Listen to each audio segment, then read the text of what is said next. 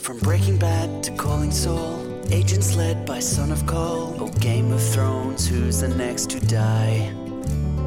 House of Cards is full of lies. Supergirl just flew on by. We're chillin' watching Netflix, how much time's gone by. We're talking TV, from Suits to Supernatural. Talking TV, Blacklist and The Rebels, Sherlock's Big Bang with Orphan Black, True Detective bombed at second crack, The Walking Dead, Arrow and The Flash.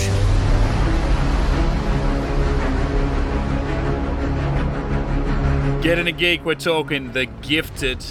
It's Mitch and Maddie back again. Yeah, it is. And we don't ask each other what we're doing on these podcasts anymore because we've already seen each other before we press record, so we're not going to do that fake bullshit. Yeah. Okay.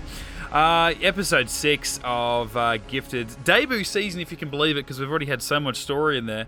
Got your 6, conveniently. Bang. And if you haven't already noticed the trend of their episode titles, everything's got a 6. An X in it. So it's something similar actually to The Mentalist. I used to watch The Mentalist when it was on, and because his great enemy was Red John, every title of every episode was Red something, and then it became like Crimson something. And There's a species in Star Trek, and every alien of that species, their name has an X in it somewhere. Yeah, right. Yeah, it's to the point where it's like they're naming people like Palaxia. Yeah, and right. It's like, oh, that just rolls off the tongue. There's a specific writing room that's just dedicated to coming up new and unique names. Now it's just like an auto-generator that just generates jargon with an X in it. And Yeah. they're like, oh, that one looks like it's a name. That one's got enough vowels in it could be a name. All right, so we pick up, as this show does each and every week, where last one left off, it is just becoming this one long continuous story, which is great. But like last week for me, another great prologue sequence when you've got old mate Johnny. It's post the July 15 incident, and he is raising money. He's introducing himself as a war veteran. His shirts were a lot tighter in the past. Yes, they were. Yeah, I think A lot more colourful, but a lot tighter, I feel like. Fugitives just deal with what they got. You know, I feel like. Then again, if he's trying to raise money, you know, he's playing with what he's been given. Yeah. So that makes sense. And it was another one of these scenes where we see the way that normal, muggles, treat those with mutated powers. In the past, it's been a bit of like, a bit of fear, a bit of misunderstanding. This, though, was post the 715 event. And so you can understand why this bloke who was there to give money is like, hang on, how dare you? You're a mutant. A mutant caused all these powers, so why would you be asking for money? And I didn't necessarily agree with it, obviously, because I know how I should be feeling. But that guy at least had a little bit more sense than just to go, I've heard on TV that you guys are bad. It's like, hey, a mutant basically detonated a nuclear bomb in the middle of the city and wiped out a bunch of people. And he didn't throw a grenade either, so he's instantly nicer than the guys that were in the truck. Yeah. He just, yelled some bad words. I mean, Johnny looked like he was going to go and knock the bloke's head off. Oh, yeah. Use that superhuman strength to just crush him into a gooey paste. Well, especially when he'd sort of turn it back and he's like, no, I was a soldier for this country. I'm a, basically he fought in a human army. He's like, I did 2 tours and do you know how many people died over there? And this guy's like, well, you're proving me wrong. I'm just going to walk away now, And then obviously Pulse is still around because it's 2 years before he goes missing. So, you get to see a little bit more of their friendship and then, people coming along and wanting to... Oh, was that Pulse, was it? Well, I figured it was. Maybe it wasn't. Oh, it's so hard because when you see Pulse, he's got the glowy eyes. Yeah. So I haven't really... I just assumed. Naturally, I assumed, and I'm probably I'll wrong. have to look it up. Yeah. Yeah. So it was good to see, just that little attack, which meant nothing on the overall story, that they had, some kind of grenade thrown at them by a passerby trying to disrupt what they were doing. But it was just to say, hey, this is another day in the life of a mutant. Now, I had a bit of an issue with it. Like, I love me some Johnny. But, look, I'm not a tactician. But wouldn't throwing the grenade up have been a better idea than throwing it at a big thing of shrapnel on wheels that has a gas tank inside of it that's going to make the explosion even bigger? I thought you were going to ask him to be Captain America and just to jump on top of the grenade. Obviously, I don't think his powers are that good. Right. And he doesn't have a vibranium shield either, so, he would have... Yeah. Oh, that's true. Yeah, I'm thinking about Captain America before Serum. When he used to wee the boy. When he jumped on the dead grenade. The sacrifice play, yeah. No, I mean, he's powerful. He's not that powerful. Right, okay. But yeah, I'm just like, okay, he looked over, saw the car. Now, there was that big, like, retaining wall in the Yes. front there. There could have been someone sitting on the other side of that. Like, yes, he's an expert tracker. He's not that good in the moment, surely. There could have been a homeless guy sitting on that Yep. side. There could have been a kid asleep in the back of that car. Yep. I was just like, oh, is that really? Like, why would you throw it at a flammable fuel source? That just didn't seem right to me. However, in Civil War, when that grenade does come, Scarlet Witch does push it upwards, Yep. and that's what caused all the problems. Didn't work out very well. Nope. But I feel like, if he'd gone up, maybe, but, All right, well, that's not so much of a nitpick, but you're questioning his tactics. I'm actually going to bring up a bit of a nitpick, and I didn't even write it down to remind myself, but it's just sort of resurfaced in my mind. So before I get into what I really did like about this episode, just a tiny little nitpick, and I'm only mentioning it to let you know how minuscule. Oh, look, no TV shows immune, but it's just the level Okay. of how they go. So, when you have Agent Turner go back to Sentinel Services to work, basically, Yep. and they have the establishing shot, which they've been using for weeks, it's a drone footage, basically, showing buildings. It's one building in the middle of a bunch of others. Yeah. In the middle of the city, Sentinel Services. Shows him, he's walking through the halls, has an argument with one of his underlings, and immediately I'm thinking, there's no windows in this place. Like, it's so sinister. There's no windows in these hallways, And then it goes to his office. He goes, I'm going to be in my office. And there's a window. So I'm like, thank God there's a window. There was like a tree out there and then a beautiful blue sky. And I'm like, Oh. whereabouts is your office if you got a window office that is in that building that we see to be Sentinel Services, that is in the middle of many other buildings? Either you're up too tall to have a tree outside your window, it would explain the blue sky, but not tree, or you're low enough to explain the tree, but there would be no blue sky because you're surrounded by other buildings. Yeah, I didn't notice See, that. Such an irrelevant, ridiculous comment. It's such a tiny nitpick, but I'm like, obviously those two things are shot. The office is not shot in that actual building. I understand that, but it's like such a tiny little thing where that office is probably not a real office. It's a set, and that's just a background they've dropped in the back. Maybe it's not. Maybe it is a location, but it just seemed like such a The practical effects guys on set just itched me a little bit. aren't working with the second unit guys Yeah. picking up those little shots. Yeah. Just going, Yeah, it's like you almost think they'd want to play it safe and just go like, oh no, he works in like an underground bunker, like the really super secret parts. Yeah.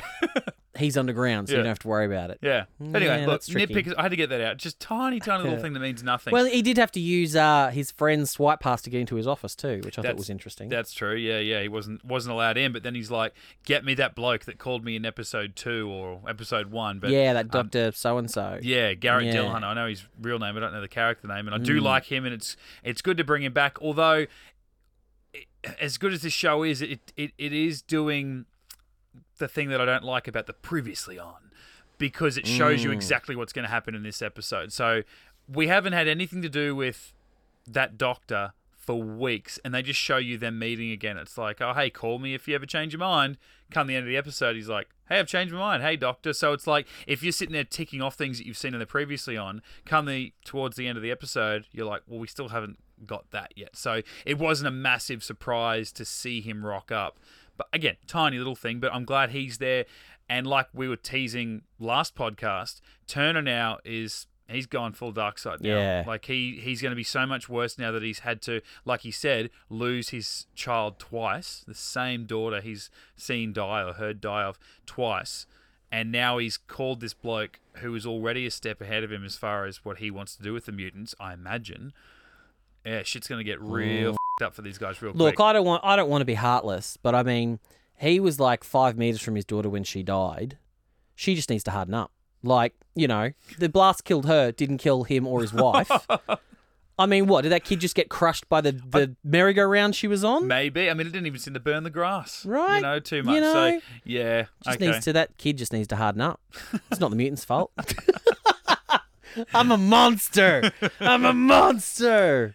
So, okay, one thing really cool. We like seeing powers and new powers, and even characters that we've seen their powers for weeks show you a different side of them. Eclipse in the truck, where his power, as we've seen so far, he's able to emit light to a point where it's energy out of his hands. But then in the truck where they're going to hide from this, state trooper, and he's like, I can actually consume all the light in this truck so they like won't be able absorb to it. see us. And it's like, me, that'll be cool if you can do it. And then even the guy shining the torch on the area, and he was just getting crickets. It was like shining a torch into a black hole. And that was it took a lot out of him, but just a little addition there that we didn't know about that character to go, wow, it's just, I don't know, it's a really cool idea of what that guy can do. And that it took a toll on him. It was a lot harder to do than projecting the light. Yeah. But it's funny, as I'm watching the episode, I'm going, you idiots, why didn't you take the new guy West that can, he's like a human projector that can project illusions. Yeah. Take him, he could have put like a false back in the back of the truck and you guys are fine. Yeah. But then it's like, oh, okay, well, no, he couldn't have done what he did at the end if he was inside the truck. Yeah. So I'm like, okay, that works. I'm And happy early with on, that. I was still I was a bit weary of old West because the fact that he Oh, he's a player. yeah, I mean, he's a player, but then when they were going through training with Polaris and he sort of, puts up the image of Flowers when she was going to pick up some weapons, and he just turns around and laughs about it. She's like, "Is this a joke to you?" He was like, "Nah, haha, that naughty kid in class." I don't know. I was a bit weary of him, but I guess that's just his character's a bit. He's not like he's going to turn on them or anything stupid like that. So come the end of the episode when he played his part in that, and again I say it almost every week about this show, I love seeing mutants work together. It's like some kind of football team or whatever where each player has got certain skills that themselves are pretty impressive and could probably score some points. Yeah. But you put them all together and you teach them how to work with each other's gifts. They are near unstoppable. Well, what about we didn't even talk about it last week when Polaris and Eclipse are in the car and there's the drone above them. Yeah. And she grabs the mirror, holds it out.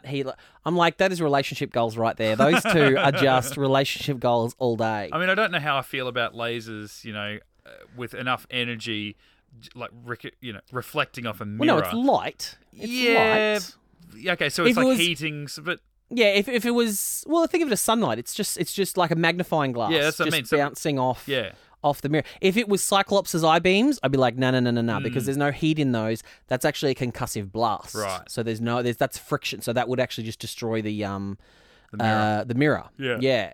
So I was like, I actually quite like that. But yeah, seeing them work together was great. I actually thought Polaris was gonna pull up West because it's like she can sense metal. She doesn't need to see it. She can sense it. So it's like even though he's put that little thing up there, it's like she still would have been able to just because she may have not known what his power was yet. So she might have thought he's actually turned it into a flower pot rather than actually just hiding the toolbox. So it's like she probably still could have just, reached out and pulled the saw straight through the illusion. Yeah, to say, And he'd have been screwed. Not today, Junior. Not today. And I found myself, I was guilty, I admit, of thinking at the start, how's that going to play into it? Like, where is that going to prove useful? And then at the end where you got the idea that maybe, I thought he was going to make the truck disappear from the agent's view. The shield would go over them so that the truck could literally drive over those agents, and then he would put the Mirage behind them and they would never see the truck leave. So the fact that the shield was put there to make the truck jump over the cars, jump over the agents, get through the blockade, and then he puts it up as a diversion, not even to block it off, but to divert them in different directions. Yeah. To the point where even Lauren was confused, saying, what if they see the truck? Yeah. And he's like, what truck? There it is. Like, they're Boom. chasing with two a trucks. fake ass on it. Like so that. it just the way the mirror image peeled off into two different trucks Yeah. looks so fucking cool. And even clever, it's like when you actually watch, if you look really, really closely with the truck as it's approaching the intersection, yeah. it even kind of pulls out wide to the right as if it's taking the left. Yeah, right. Like obviously, practically, they would have had to have done that Yeah. and like as the shot so that they could then mirror it so it could clear that corner. Yeah. But it's like it just plays into the whole thing where it's like it looks like the truck is properly taking the corner and then Yeah. splits. And then there's just that empty little sort of side road running behind it, which Yeah. I just thought that was great. And you think from a filmmaking point of view too, is that they could take the easy route where they would have just had what I was suggesting. And again, I'm paying it myself here, but that's fine because it would have been a worse idea having just the truck disappear. Because then it's just like one little layer. Yep, make the truck disappear. And the agent's like, what? Where did it go? But instead, no, go to the trouble of filming a truck, driving and doing all this stuff, and then layering it and compositing and editing, all that sort of stuff. And again, like we said last week, the effects look really, really cool. Right? Wes's powers, I think, would be really difficult to, like, the visual of it really helps sell his power, because there is an evil sort of mutant called Mastermind, and he's able to project like that kind of thing around himself, like an illusion around himself, Right. to make him look different. Like, he's actually like he appears to be this strapping, handsome, dashing man, and then when he gets knocked unconscious, he's actually this shrivel, frail, little goblin type sort of character. Yeah.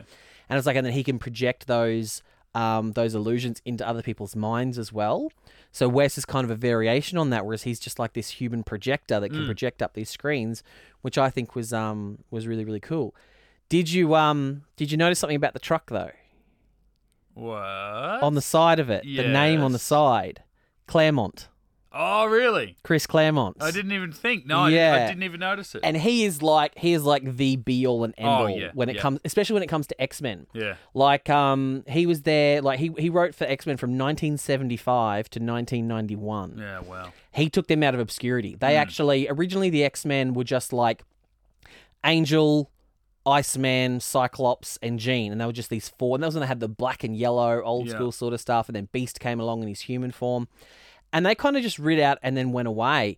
It was actually then like Stan Lee and Chris Claremont who made them like that in the 70s, made them that stand-in for, prejudice against certain groups, and then introduced like the international contingent, because obviously the original X-Men were all just a bunch of white folk. Yeah. And then suddenly in issue 1, I think it was of giant-sized X-Men, that's when they introduced the international contingent. So you had Storm, you had Colossus, you had Thunderbird, Yeah. you had Nightcrawler, you had Wolverine, who was originally Australian. Was he? Yeah, he originally had an Australian accent.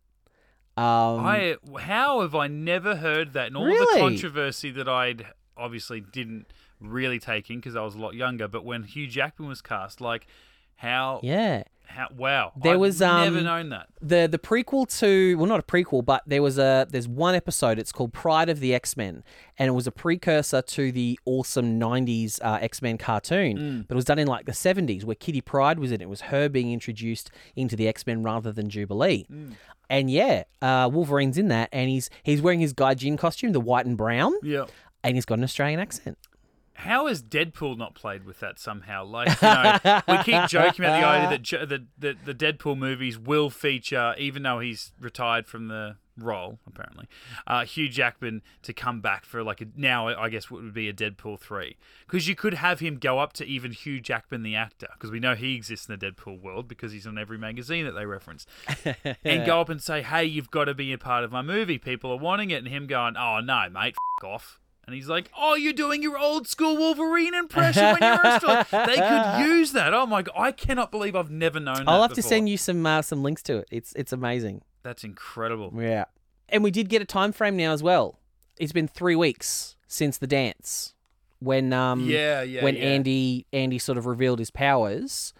It's been 3 weeks since then. Yeah. So I'm like, that's, like we said, 6 episodes in, so that, every episode's on average taking place just over a couple of days. Yeah, and they feel like they're even covering less time than 3 weeks. So Yeah. yeah, this one was, I guess, it's the first chance they had. Well, actually, it's been probably less than 3 weeks, because she does say, what does Lauren say? She says, 3 weeks ago, my biggest issue was what are we going to have for breakfast or Yeah. whatever it was. So yeah, I guess it's been less than 3 weeks since the dance. Yeah. So And it was good, like their little family dynamic going on. You had Andy going off with his dad on their little mission. You had Lauren stick around with her mum and not so much do anything together until the end. It was more about their different ideas on how to approach staying with the mutants and developing Lauren's self as a mutant. And I guess to the same extent with the son as well.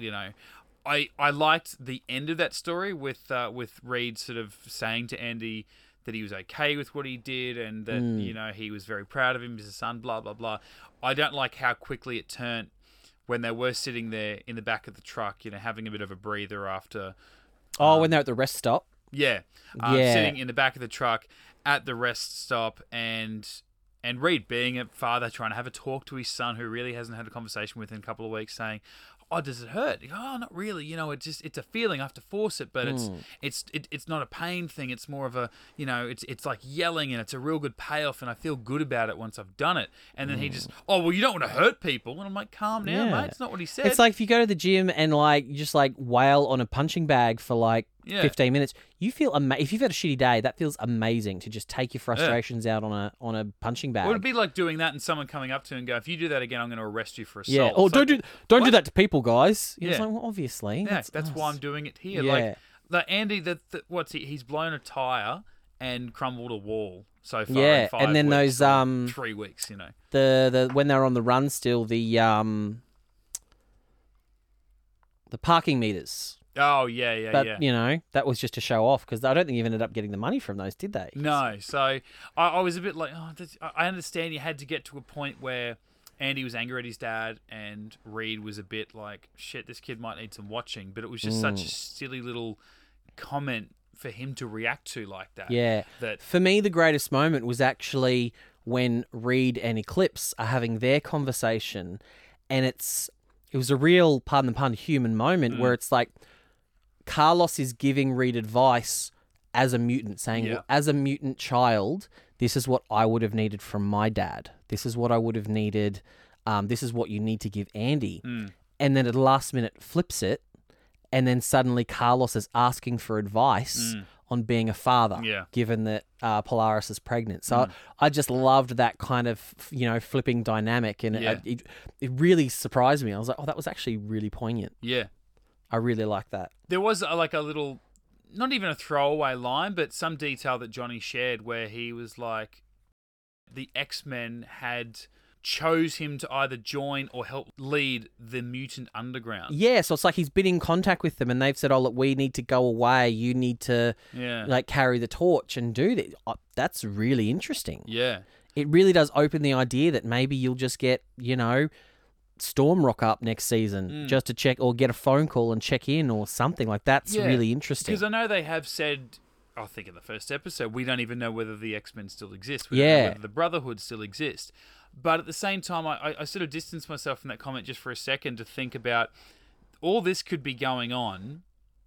Like when we talk S.H.I.E.L.D., right, and all this shit's going down in S.H.I.E.L.D., you're like, why isn't Iron Man helping out with this? How's Captain America not aware of what's going on? You know, why aren't they calling for help from X number of other heroes? And you just sort of have to go, okay, whatever. They're a little bit separate. There's, you know, rights issues going on. There's arguments between Marvel TV and Marvel Studios, whatever.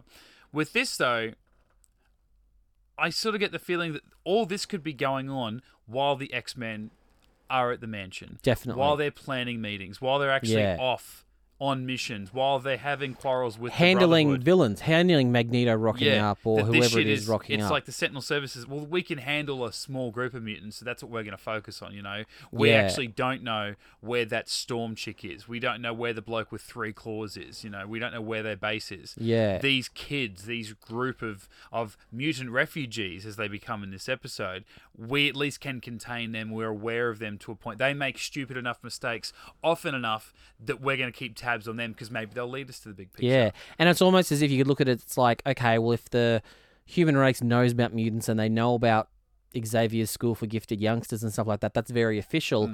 And it's like this kind of underground thing exists in an unofficial capacity.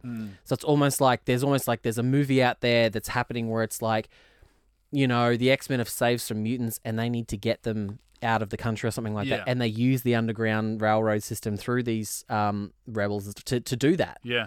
Which I find really interesting. But for me, my internal chronology is, for me, this takes place perfectly in between X-Men 3 and X-Men Days of Future Past with that apocalyptic future. Yeah. For me, it fits in perfectly in there. Yes, it doesn't have to necessarily be the exact same universe where, you know, Phoenix and Xavier and stuff all died at the end of X-Men 3 and all that sort of stuff. But just the fact that Blink is there and it's like her age is kind of perfect, that in, you know, 10 or 15 years or she could be Blink from Days of Future Past, and the fact that Johnny Warpath, who's in Days of Future Past, is Johnny's younger brother. Yeah. So that kind of fits it. Like, it all kind of, for me, it all kind of fits. Yeah. I did notice, though, they were playing up a little bit in the episode Johnny's dad. So I'm wondering if maybe they'll step away from the Warpath aspect being Johnny's younger brother and maybe he's almost the Warpath. Because, okay, so I'll in the comics, Warpath, the original Warpath, is actually a member of the X-Men. He comes in, like I was telling you about before, with the giant-sized X-Men when they introduced the international contingent. And he's a good guy. And he ends up dying in the line of duty. And then he has a younger brother, Warpath, who actually, for a while, takes on the moniker of Thunderbird, but is actually a villain. Like, if you watch the original X-Men cartoon, you know at the very, very end when they're all running towards each other? Yeah. Thunderbird is there, like, next to Sabretooth, like, on the bad guy's side. Yeah, right. He's never in the show, but he's just there. So Warpath is kind of like a bad guy, but that eventually sort of becomes a good guy over time and kind of forgives the X-Men because he blames the X-Men for the death of his older brother. Right. So there's a part of me that goes, okay, maybe they're going to play up the father-son thing rather than the brother thing, or it could be Johnny's father actually had another son to another woman, and that's like Johnny's half-brother, and that could eventually be Warpath in like 4 seasons' time if the show keeps going. Or Johnny's father was the original Thunderbird. He's been killed, and Johnny has taken up the moniker of Thunderbird. Right. They could be doing it that way and just removing the he's a bad guy element from it. You know? So I've never seen this, like, so much of like the X-Men movies are just repeats and retreads of stories from the comics and the cartoons and stuff like that. And again, newer cartoons repeat storylines from earlier cartoons and comics. But this idea is like of this show is so fresh. I can't actually predict where things are going. Yeah. They've been really clever in choosing characters because Polaris has been a bad guy, but she's also been a member of X-Factor and the X-Men. She dated Iceman for a while. Yeah, right. And same with T-Bird. Like, he's been good and he's been bad, depending on which version you look at. So it's like, yes, they're the heroes in this show, but I feel like they could go bad at some point. Yeah. Who knows? Yeah. And then the other characters are mostly new. Blink has even worked for Magneto at some points, but then has also been parts of X-Factor. So I just love that they're telling this story, and I can't predict where it's going to go. Yeah. I don't know what's going to happen, and I'm so in love with that. I'm just so in love with the fact that I can't just predict it and go, yep, okay, Simpsons did it. Like, there's none of that going on. Well, certainly when you think about it that way, compared to what we've already seen in now 6 episodes, the idea that we're not even halfway through this series yet, where they could possibly go, what they could possibly do. So say it each and every week. I can't wait to watch the next episode. Have you got the title of episode 7 there for me, Maddie? I do. It's Extreme Measures. Okay. Which may tie into the fact that I was very surprised at the end of this episode Marco's ex is already calling in her favour. Oh, of course. I thought for sure that would have been like a next season thing. Like, I thought we wouldn't hear from her for the rest of the season. That was like 2 episodes ago. Yeah. She's calling in her shit already. So it'll be interesting to see how that toys with things, especially now that, you know, the agent is kind of really on the warpath here. It's like, are those two things going to collide? And Polaris is going to have something to say about surely. Because what does the ex call her? Magnet Girl. Yeah. So it's like she's not going to put up with that. Hell no. No. All right, we'll be back next podcast to talk episode 7, Extreme Measures of the Gifted. In the meantime, you can check out all of our past episodes, all of our Agents of S.H.I.E.L.D. chats. That's Maddie and I. I'll also join Ben and Terry from Get Into Geek for our DCTV Arrowverse chats. You can find them on the channels as well.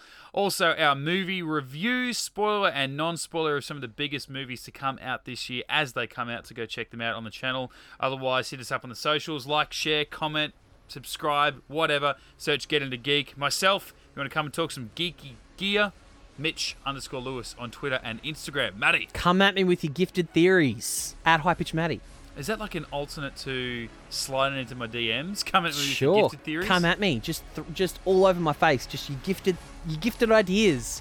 Just all over me. Just toss your theories out of Maddie's face. Just all over them. Yeah. Just in and around my face. No, you can't say that. You just did. GetIntoGeek.com